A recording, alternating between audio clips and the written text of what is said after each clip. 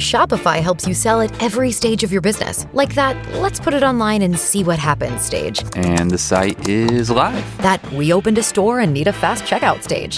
Thanks. You're all set. That count it up and ship it around the globe stage. This one's going to Thailand. And that, wait, did we just hit 1 million orders stage? Whatever your stage, businesses that grow with Shopify. Sign up for your $1 a month trial at shopify.com/listen.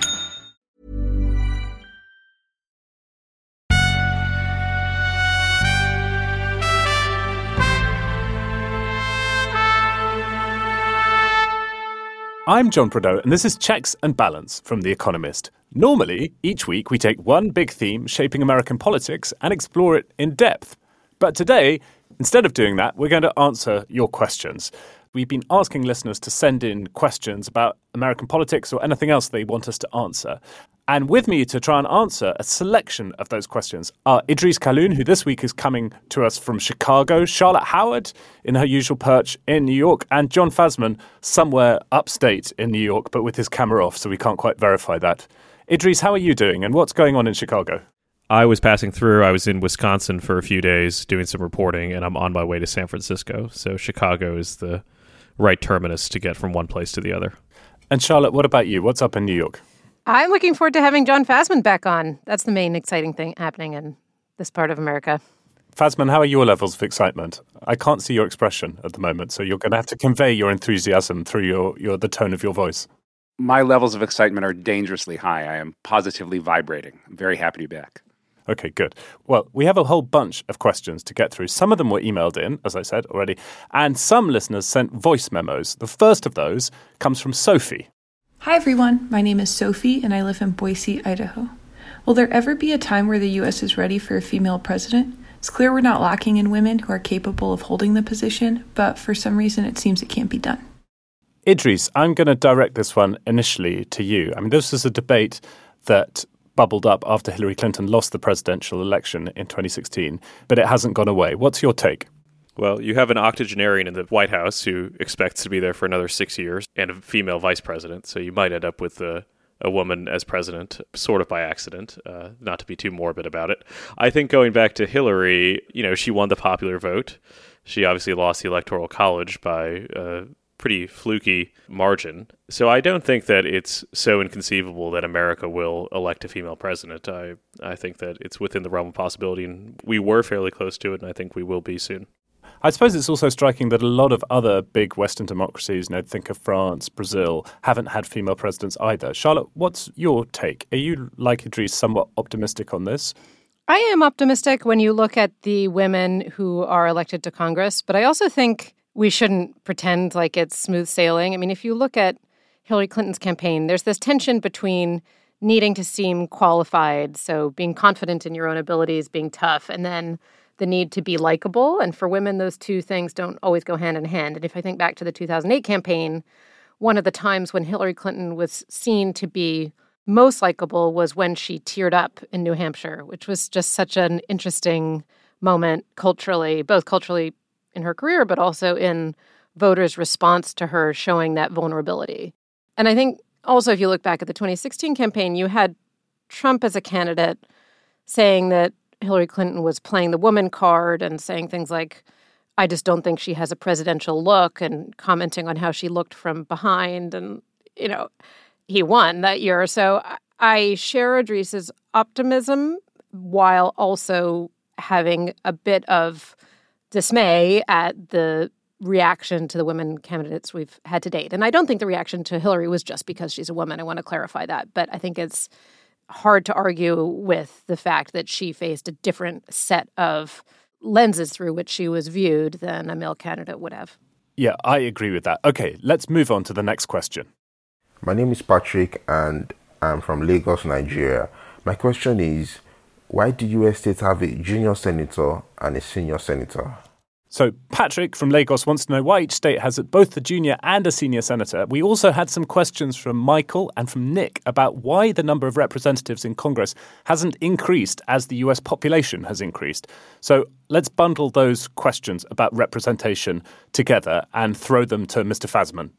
So the first question is a lot easier to answer than the second. states have a junior and senior senator because no state has both senators up for election at the same time, barring some sort of special circumstance, as we saw in Georgia in early 2021. They're just elected at different times. So by definition, one is junior, one is senior. They're just denotations of who's been serving longer. The senior senator has no more power than the junior senator, except to the extent that, seniority in the Senate comes with choice of committee assignments, desks, that kind of thing. The second question, why hasn't the House size increased, is really a great question. So there are 435 members of the House of Representatives. That's the same number it's had since 1910. Before then, the House size had gone up regularly since the first Congress. With every census, the House size tended to increase. The first Congress, there were just 65 House members. And to explain what that means in terms of voters' representation, in that first Congress, each member represented a little over 57,000 people. Congress now has one for about every 763,000 people, and that's more by far than any other advanced democracy. And if the House were to revert to its original ratio, it would have 5,800 members. So now as for the why, House numbers increased with the census, as you would expect, right? You get more people, you have more representatives. In 1920, however, the census showed for the first time ever that more people lived in cities. Rural representatives feared losing power. Republicans, who then held both houses of Congress and the presidency, worried about losing power to Democrats, who tended to do well in crowded northern cities. And so they were gridlocked. They couldn't figure out a way to reapportion it. And what they settled on was in 1928, after Herbert Hoover was elected, he sort of rode herd on Congress, and they passed the 1928 Apportionment Act, which capped the number at 435. It's been there ever since, even as the U.S. population has tripled. So there have been various discussions of how to fix this. I don't think any one of them is going to go anywhere anytime soon. But the House probably should be bigger than 435 members, although a 5,800-member House is too ghastly to contemplate. All right, we also had a few questions about third parties and why they don't seem to do so well. Hi, I'm Chris, a farmer from the Gold Coast, Queensland, Australia. I love listening to the podcast while I'm out working on the tractor. I'd like to know, what do you think of the theory that the polarization of American politics is intensified by the way the electoral system favors having two dominant parties through first-past-the-post voting and ballot access regulations? Would American politics benefit from reforms that encourage a more diverse field of parties and candidates? So very nice to hear from Chris in Australia. He's an avocado farmer. So Fazman, I think you're conflicted out of answering that one, given your well-known loathing for the avocado pear. Fair enough. Also, Arthur wanted to know if we think a viable third party could ever emerge. Charlotte, what's your take on that? Well, it's a really great question because I think anyone looking at America's electoral system or from outside or even within it would say that there are things that seem sort of unnatural about the two-party system. So there's not really an obvious superficial reason why a pro-business Republican would align with a populist Republican, as an example. One believes in free trade and low regulation, and then the other believes in protectionism and sometimes punishing big companies like Google and Apple. And then if you look at polling as well, there are a growing share of Americans who are dissatisfied with both political parties. So last summer, Pew released a survey that found that 27% of voters had an unfavorable opinion of both parties. That's up from 6% in 1994. So that's a really striking increase, more than quadruple the share of Americans now don't like the parties. But there are a few reasons why you have struggled, why America has struggled to see a really viable third-party candidate. There have been many attempts. Andrew Yang, most recently with a group of Democrats and Republicans, announced something called the Forward Party last summer. In states, you have the Moderate Party in New Jersey, led by former Republicans, but these don't really dominate much discussion, much political discussion. And there are structural reasons within America's electoral system why different factions are incentivized to join together within big political parties. So you have these sort of big umbrellas that unite different coalitions. That's not to say that you don't have an impact potentially as a third-party candidate. So most famously, probably Ralph Nader's 100,000 votes in Florida helped George W. Bush win the 2000 election and ensure Al Gore's defeat. Ross Perot got almost 19% of the vote in 1992, which is quite a big share, and that helped Bill Clinton win. And then lastly, you have some parties that have existed to help shape the agenda within a party. So in modern times, you see that in New York with New York Democratic parties who have to court factions of the far left because New York has a system called fusion voting, which encourages the power of third parties. So you can have a third party candidate endorse one of the major party candidates rather than run its own pick. And in the 19th century, you had the likes of William Jennings Bryan, whose agenda was shaped by the Populist Party. But even there, you see that it's really about third-party candidates influencing the main political party rather than fielding a viable candidate in and of itself. And so I think, yes, there are reasons why there seems to be appetite for a third party, but there are also real structural reasons why they don't succeed. Idris, have you got anything to add to that? There's a really excellent book on this subject by Lee Drutman called The Two-Party Doom Loop, which makes the case, as you can tell from the title, that the structure of American democracy does encourage two parties and that this has malign consequences on the country as a whole. So it points to the fact that we have a first-past-the-post system in the country, which the UK does as well, although it seems to have encouraged, I think, a few more third parties than we have in America, which have basically been stable for the last 150 years. I think that book makes the most persuasive case that the structure of American democracy, the fact that there are single-member districts, that there is just the startup cost for anyone attempting to do a third-party run is so high that it keeps people locked into, as Charlotte points out, this very unhappy equilibrium where people are all sharing the same big tent with people that they don't really like very much. Well, I was going to name-check that Drutman book as well. I think it's a great recommendation from Idris. I would suggest it to anyone who is really interested in this question. Chris asks if American politics would benefit from those sorts of reforms that Drutman talks about, ending single-member districts, first-past-the-post voting, instituting ranked choice voting, that sort of thing. I think the answer is unquestionably yes, but under current conditions, it will not happen. The two incumbent parties won't vote to give up power. They won't vote for reforms that make it easier for other parties to horn in, but it's worth thinking about how they could happen in the future. Yes, in the past we've editorialized about ranked choice voting, which is when you elect candidates from a list, and we think that would help a bit with partisanship in America. Generally, though I agree with you guys about the importance of electoral reform, I'm also a little bit skeptical that there are kind of structural fixes for partisanship, and that if you got the structure right, American politics would be orderly and we'd see much more cooperation. But maybe I'm just too much of a pessimist. We'll be back to answer more of your questions in a moment, but first we'd love it if you took out a subscription to The Economist. It's the only way to read, listen and watch all of our journalism. Economist.com US pod is the best link to subscribe, and you can find that in the notes for this episode.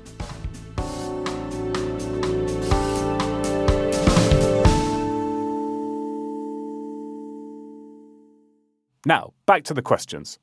Hi, this is Taeyong from Baltimore. I'd like to hear more about the politics surrounding healthcare in the U.S. Thank you. So Taeyong would like to hear more about the politics of healthcare in America. And another listener, Dennis, emailed to say that he was interested in hearing about reforms to how people pay for healthcare in America. Charlotte, this used to be your patch, so I'm going to throw this one to you. Yeah, it's funny. If you think about the prominence of healthcare in the midterm elections, in 2010, when I was covering healthcare, you had these completely explosive town hall meetings where you'd have Democratic congressmen come up and try to defend Obamacare, and they'd be shouted down, and it was just very, very much front and center. In the midterm elections, you did have a lot of Democrats say that healthcare was very important to them, 79%, but it just wasn't the main issue in the midterms at all in the way that it was. But there are two things that I'd highlight, I guess, as relates to America's healthcare system at the moment. One is that Obamacare has not remotely gone away. To the contrary, there were record signups on health exchanges in the most recent enrollment period.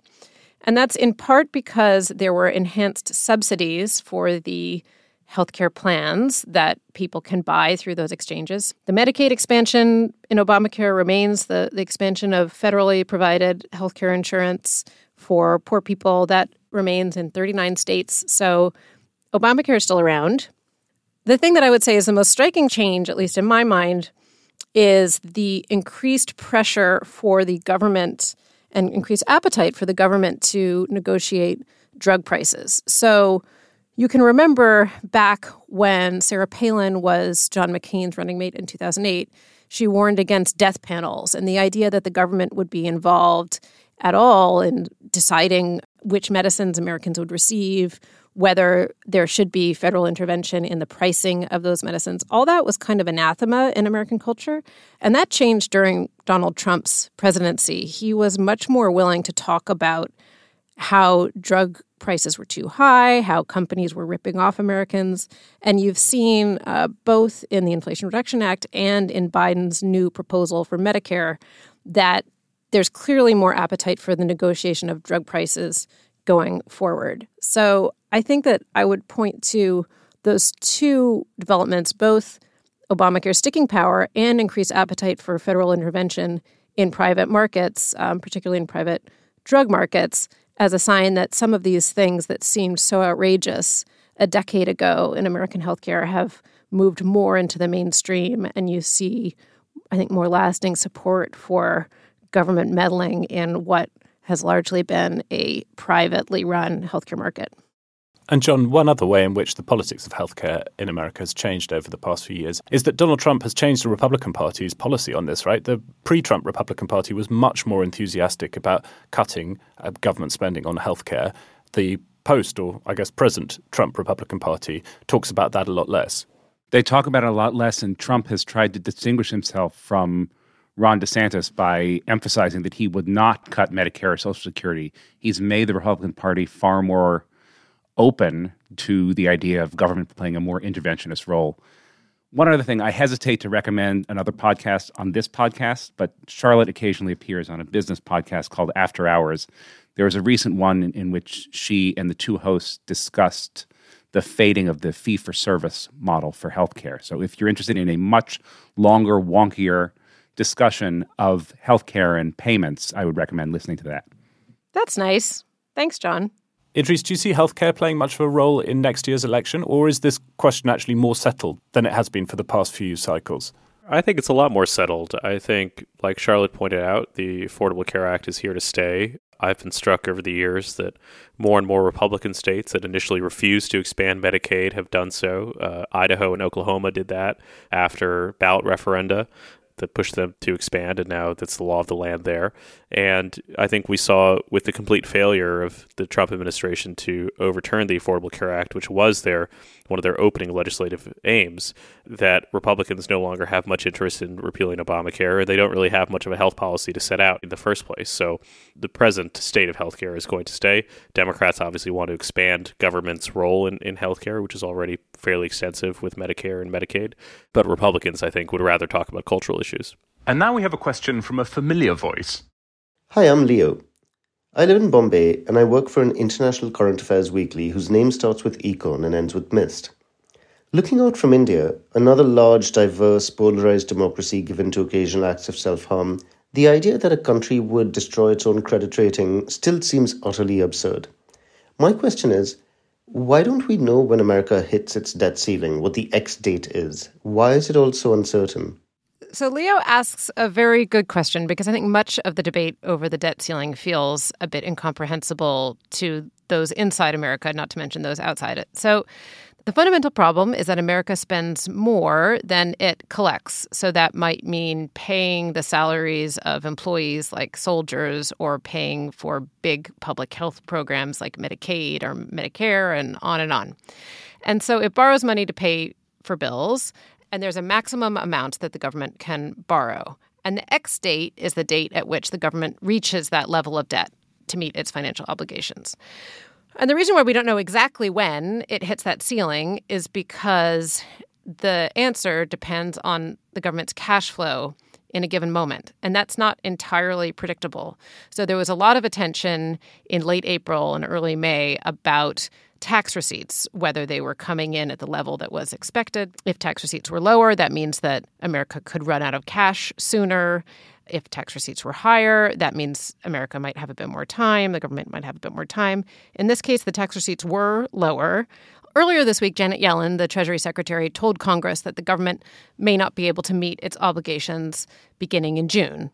But again, even then, there are all these different variables. It's not until June 15th that there's another influx of quarterly tax receipts. So there's this heightened risk in early June. So by this time next week, you could run into a real problem. That's when the risk is highest, according to the Bipartisan Policy Center. when it comes down to it, it's all about the government's cash flow. And that, in turn, depends on a bunch of different variables that are harder to predict than you'd think. Okay, and now I have a question to pose to you, John, which is from a listener named Linda in London. She wants to know how reliable presidential election polls are this far out from voting day. So we pay a lot of attention to the polls, but it is admittedly quite a long way away, the election of November 2024. How much attention should we pay to polls at this point in the election? How useful are polls in the primaries? That's a good question. Should we take the primaries part of it first and then do the general election part? So in primaries, how useful are polls in the primaries? They're pretty useful because we don't have a lot else to go on besides going around and talking to voters and writing down their thoughts in our notebooks. But you have to treat them with some real caution. And that's because it's really expensive to poll single states. And within those single states, it's really, really expensive to poll primary voters. And so there's not a lot of high-quality polling we can go on. And then the other thing I'd say is that primaries and caucuses in particular are quite strange, and momentum matters. And so, polls are useful. They're the best guide we have, but you have to treat them with real caution, more caution than you'd treat polls for the general election, say, or something that we have a lot of data on, like presidential approval rating. So, second part of the question, how reliable are presidential election polls this far out from voting day? Not very. You want to treat them with some real caution. I think until the beginning of next year, that's when we'll start to put together our election model once we know who the candidates are. And obviously, as you get closer to polling day, they get more accurate. But pollsters might say that the question is unfair. Polls they give us a sort of snapshot of what's going on now, right? So pollsters might say a poll right now is reliable. That doesn't mean that if it changes, 2 weeks in response to something that happened in the news, it's unreliable. So the question really is how predictive they are. Not very predictive this far out. That said, were the candidates to be Joe Biden and Donald Trump, which looks like the likeliest outcome at the moment, then we have quite a lot of polling data on both of those already. And so were those two the candidates, the polls, I think, would be a little more predictive earlier than would normally be the case, just because voters know who these two people are. John, I think that's a really useful way to think about polls. They are a snapshot in time, not necessarily a prediction of any specific outcome. Obviously, Donald Trump holds a commanding lead in the Republican primary, but that didn't stop Ron DeSantis from throwing his hat into the ring this week. It hasn't stopped Nikki Haley or Tim Scott from throwing their hats into the ring. We know from 2008, John McCain and Barack Obama started those races way back in the polls and eventually came forward to clinch their party's nomination. So while it looks right now as though Donald Trump is inevitable, and if I were putting money on an outcome, I would bet on him versus the field, it doesn't necessarily mean that he's going to win. Okay, next question. We've heard from Idaho, from Nigeria, from Australia, from Baltimore, and next we're going to Germany. Hi, John, Charlotte, Idris, and John. My name is Thomas, and I listen from Berlin, Germany. Donald Trump has said that if elected in 2024, he would end the war in Ukraine. Do you believe that Trump is tapping into a widely held view in the electorate that the US aid to Ukraine should be terminated or at least significantly decreased? And do you believe that this will become a top issue for the presidential campaign? Thank you so much for taking on my question and this great podcast. And just to add to Thomas's question, earlier this year, Ron DeSantis expressed some skepticism about America's support for Ukraine. We wrote a leader at the time saying he was dead wrong on that one in an edition of The Economist. Idris, what do you think on this question? I don't think it will be a top issue in the presidential campaign in the general election because Americans don't usually bother with foreign policy unless there are troops involved, and there doesn't seem to be any chance of that happening soon. But I think that what you will see in the Republican primary is a shared sense of isolationism. And you see that already among Ron DeSantis and among Donald Trump, who are playing into this game for the primary vote where that sense that we're wasting money that we could be spending here is very strong. It's one that Tucker Carlson tried very hard to encourage when he was still occupying his daily slot on Fox News. Now that he's departed, I don't think that sentiment is going to go anywhere. You see some people in Congress like J.D. Vance who say things like America needs to protect its own and secure its border before it bothers with Ukraine. I think that there will be relative unanimity among the Republican field on that point. There might be some people like Nikki Haley or Mike Pence who try to sketch out a more traditional hawkish approach, but I don't think it'll be one that dominates the election year ahead. John, would you agree with that? I think Idris is right that this probably won't be a huge issue in the 2024 election for the reasons he outlined. Tomas asked whether we think U.S. aid to Ukraine should be terminated or decreased. As an institution, we think it shouldn't, and as a person, I think it absolutely should not. The one point of distinction I'd make between Trump and DeSantis is that Trump's isolationist instincts seem to be real, right? He questioned the utility of NATO going way, way back. DeSantis, I'm not so sure about. He was quite hawkish when he was in Congress. I don't know whether he actually means what he says or whether he's just making a play for primary votes. I would be very worried about American foreign policy and the direction it would take in a second Trump term.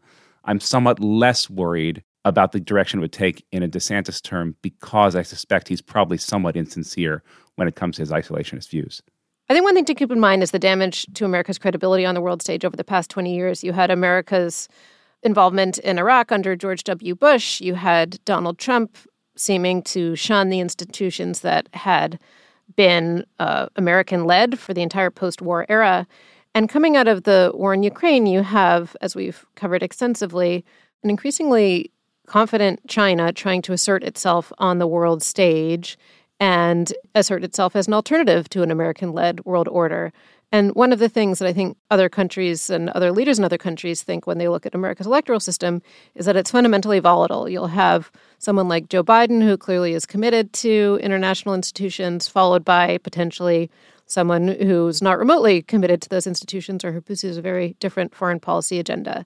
And so both for Ukraine, the decisions of the next president are deeply important, but also for countries around the world thinking about how reliable America is as a partner, what type of new world order we might be seeing going forward. Is it going to be one that is American-led? Is it a multipolar world led by China in alliance with Russia and other countries?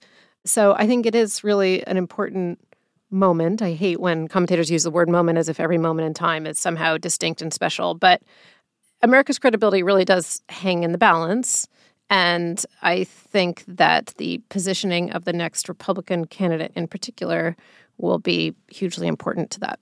Yeah, I agree with that. And one of the points we made in the leader about Ron DeSantis is that foreign policy is sort of unlike domestic policy. In domestic policy, you can say one thing in the primary and then entirely change your view in the general election once you've won your party's trust. Foreign policy doesn't really work like that. I'm sure the comments that Ron DeSantis made will have been noticed in Moscow. And from Russia's point of view, they can now try and wait out this war and assume that after 2024, there's a good chance that there's a president in America who's much less supportive of Ukraine. And that obviously influences their decision to bring this war to an end or not.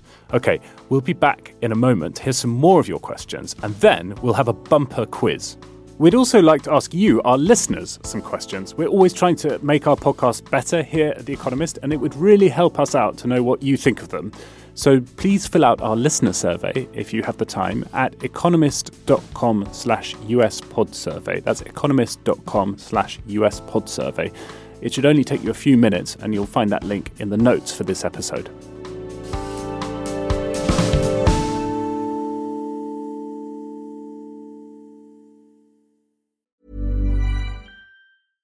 Hey, I'm Ryan Reynolds. At Mint Mobile, we like to do the opposite of what Big Wireless does. They charge you a lot, we charge you a little. So naturally, when they announced they'd be raising their prices due to inflation, we decided to deflate our prices due to not hating you. That's right. We're cutting the price of Mint Unlimited from $30 a month to just $15 a month. Give it a try at mintmobile.com/switch. $45 up front for 3 months plus taxes and fees. Promo rate for new customers for limited time. Unlimited more than 40 gigabytes per month. Slows full terms at mintmobile.com. Okay, but I still have a couple more questions for you, John, Charlotte, and Idris. So take a sip of water, have some coffee. We have another listener in Germany who has a slightly more personal question. Hey, my name is Franzi and I live in Germany. I would like to know what sparked your interest in politics and why you became journalists. Thank you for the podcast. I love listening to it. I'm looking forward to the answers to these because I don't actually know. I'm too British, I think, ever to have asked you guys a question like this. So John, should we start with you? Why did you become a journalist and why did you become interested in politics in the first place? The interest in politics, I think, stems from my growing up in Washington, D.C., where national politics were sort of like what sports are in other cities. It's you talked about it, you sort of knew about it, they were always there, and they were always sort of inherently interesting to me. As for why I became a journalist, I really just love meeting people and asking questions and learning things, and this is a job that lets you do all of that. We get paid to be curious and nosy, and I really think there is no better or more fun thing to do in the world than to be curious and nosy. Idris, same question to you. Why did you become a journalist rather than just continue as a professional quiz master?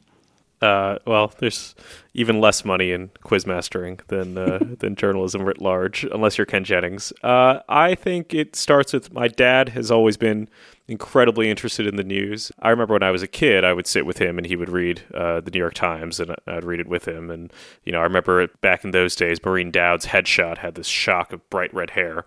So I always would read her columns with my dad. And so we always were very interested in talking about the news together. And it's a lot of fun to be able to write about that now. And Charlotte, how about you? If I could have guessed the formative columnist in Idris's childhood, I really would not have thought of Maureen Dowd. That is fascinating to me. I still love her, by the way. Interesting. All right. New layers of young Idris Kalun.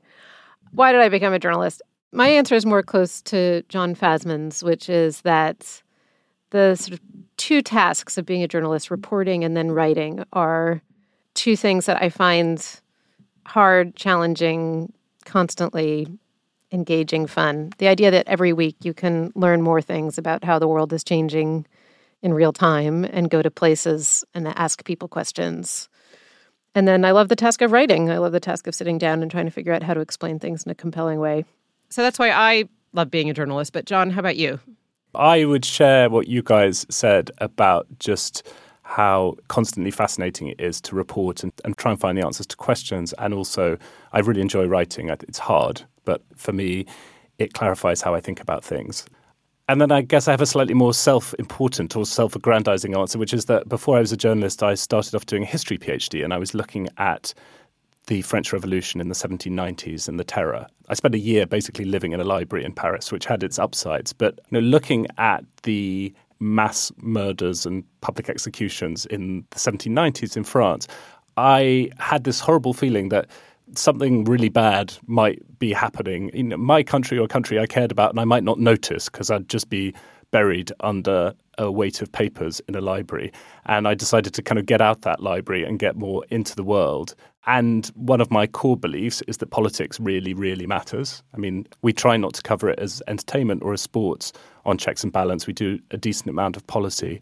But yeah, it really, really matters. And I still believe that. And that's why political journalism has always been particularly attractive to me. Okay, we had a few questions about how we make the podcast, how the planning and the production works and all that kind of thing. Michael was one listener who asked about this. Hello, my name is Michael, and I live in Austin, Texas. I wanted to know how the Checks and Balance team determines what story to focus on and what a regular week looks like for the team. How do we decide what to cover on Checks and Balance? Well, we really follow our interests, which we hope match our listeners' interests. We try and not do too much kind of breathless coverage of the thing that's top in the news cycle at the moment. We try and pick issues that we think really matter in America and maybe issues where, we think that lots of other people are maybe getting something important wrong. And then we think, well, do we have something that we want to say about this that's meaningful? And do we have some reporting or some expertise we can bring to bear? Or is there someone we think our audience would particularly like to hear from? And then we also try and give you guys a fairly varied diet, so it's not the same every week. And I would just add that our expert producer, who we give credit to at the end of each episode, but we have a producer named Harriet Noble, who is really running the show behind the scenes. And she has a very good vision, and we talk with her each week about what we think would be interesting. She tells us what she thinks would be interesting, so it's a very collaborative process. I'd say it's very collaborative between the four of us. Harriet, Stevie Hertz, who's another one of the brains behind the scenes and does some fantastic reporting for us, including looking into the opioid crisis, which listeners may remember hearing earlier this year. And then there's also Nico Rofast, our sound engineer. The history packages, he mixes those, and that's why they sound so wonderful. And finally, we have a question about the quiz, which comes from Italy. Hi, this is Francesco from Italy. I'd like to know if there is a leaderboard keeping everyone's quiz score. And I know it will sound cheesy, but I never miss an episode, and part of the reason is the quiz itself. Thank you guys for your work. I think if we were to be honest, Francesco, it would be like measuring snow in the Sahara. What's the point?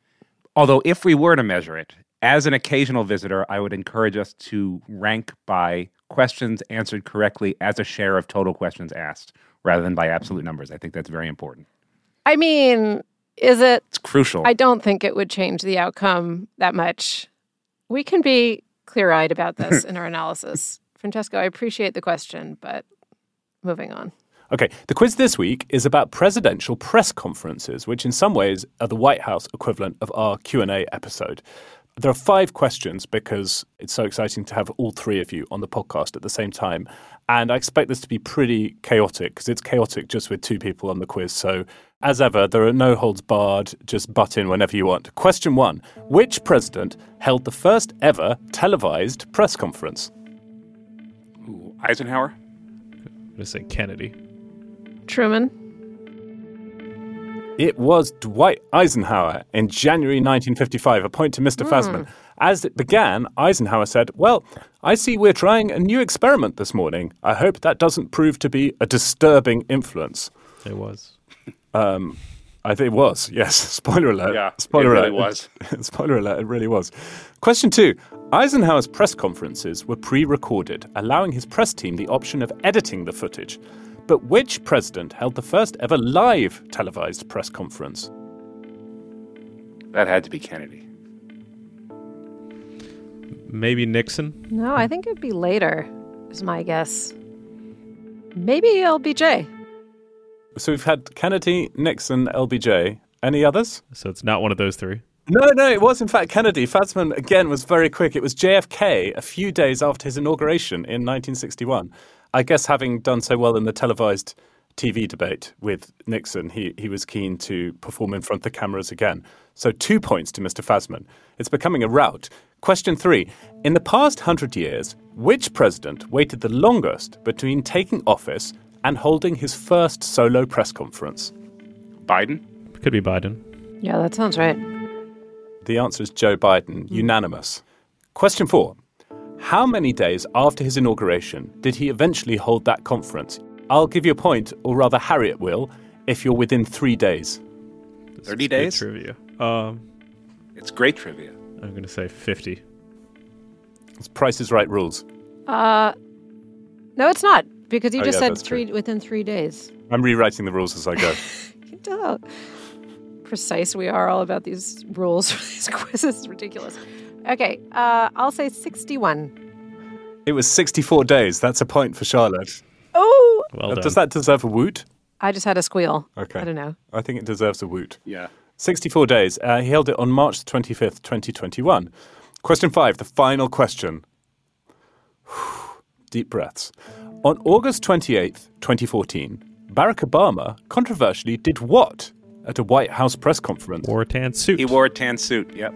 Idris just got there first, I think. He wore a tan, or Brits might say beige, suit. This was met with some outrage by Republicans, with one congressman calling it a metaphor for his lack of seriousness, which is just hilarious. I love it. And saying that the president looked like he was on his way to a party at the Hamptons, which maybe he was. Actually, I don't think he was. One commentator on Twitter called it the audacity of taupe, which was good. That is good. Well, I've no idea what the scores are from that round, but perhaps Francesco will tell us. Thank you, Charlotte. Thank you, Idris. Thank you, John. Thanks, John. Thank you. Thank you. Thank you to everyone who sent in questions for this episode. There were a lot more that we couldn't use, and perhaps we'll use them in a future episode. Please do keep the questions coming. Our email address is podcasts@economist.com. This episode was produced by Harriet Noble, and Nicola Rofast is our sound engineer. If you like the podcast, then please let people know and leave us a rating and a review. You can now explore our whole archive at economist.com/checkspod. Thanks very much for listening. Stay safe and stay sane. We'll have more Checks and Balance for you next week.